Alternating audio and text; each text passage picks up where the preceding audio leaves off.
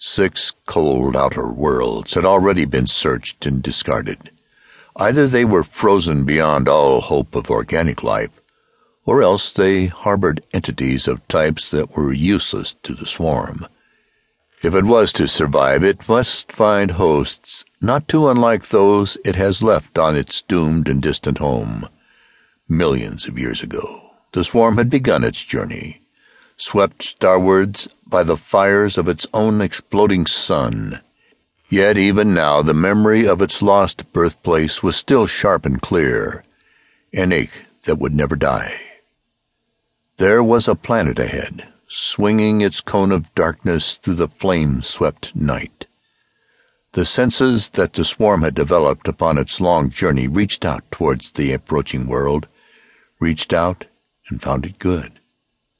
The merciless buffeting of radiation ceased as the black disk of the planet eclipsed the sun. Falling freely under gravity, the swarm dropped swiftly until it hit the outer fringe of the atmosphere. The first time it had made planetfall, it had almost met its doom.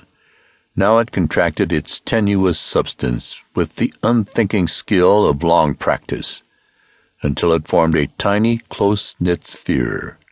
Slowly its velocity slackened until, at last, it was floating motionless between earth and sky.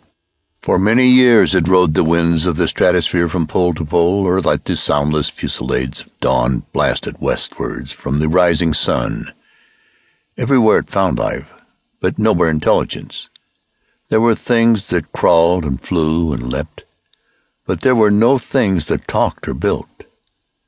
10 million years hence, there might be creatures here with minds that the swarm could possess, and guide for its own purposes. There was no sign of them now. It could not guess which of the countless life forms on this planet would be heir to the future, and without such a host it was helpless, a mere pattern of electric charges, a matrix of order and self-awareness in a universe of chaos. By its own resources, the swarm had no control over matter. Yet once it had lodged in the mind of a sentient race, there was nothing that lay beyond its powers. It was not the first time, and it would not be the last, that the planet had been surveyed by a visitant from space, though never by one in such urgent need.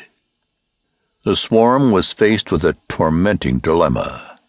It could begin its weary travels once more, hoping that ultimately, it might find the conditions it sought, or it could wait here on this world biding its time until a race had arisen which would fit its purpose. It moved like a mist through the shadows, letting the vagrant winds take it where they willed.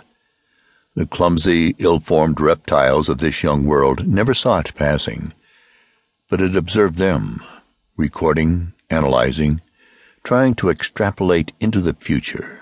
There was so little to choose between all these creatures. Not one showed even the first faint glimmerings of conscious mind. Yet if it left this world in search of another, it might roam the universe in vain until the end of time. At last it made its decision. By its very nature it could choose both alternatives. The greater part of the swarm would continue its travel among the stars, but a portion of it would remain on this world, like a seed planted in the hope of future harvest.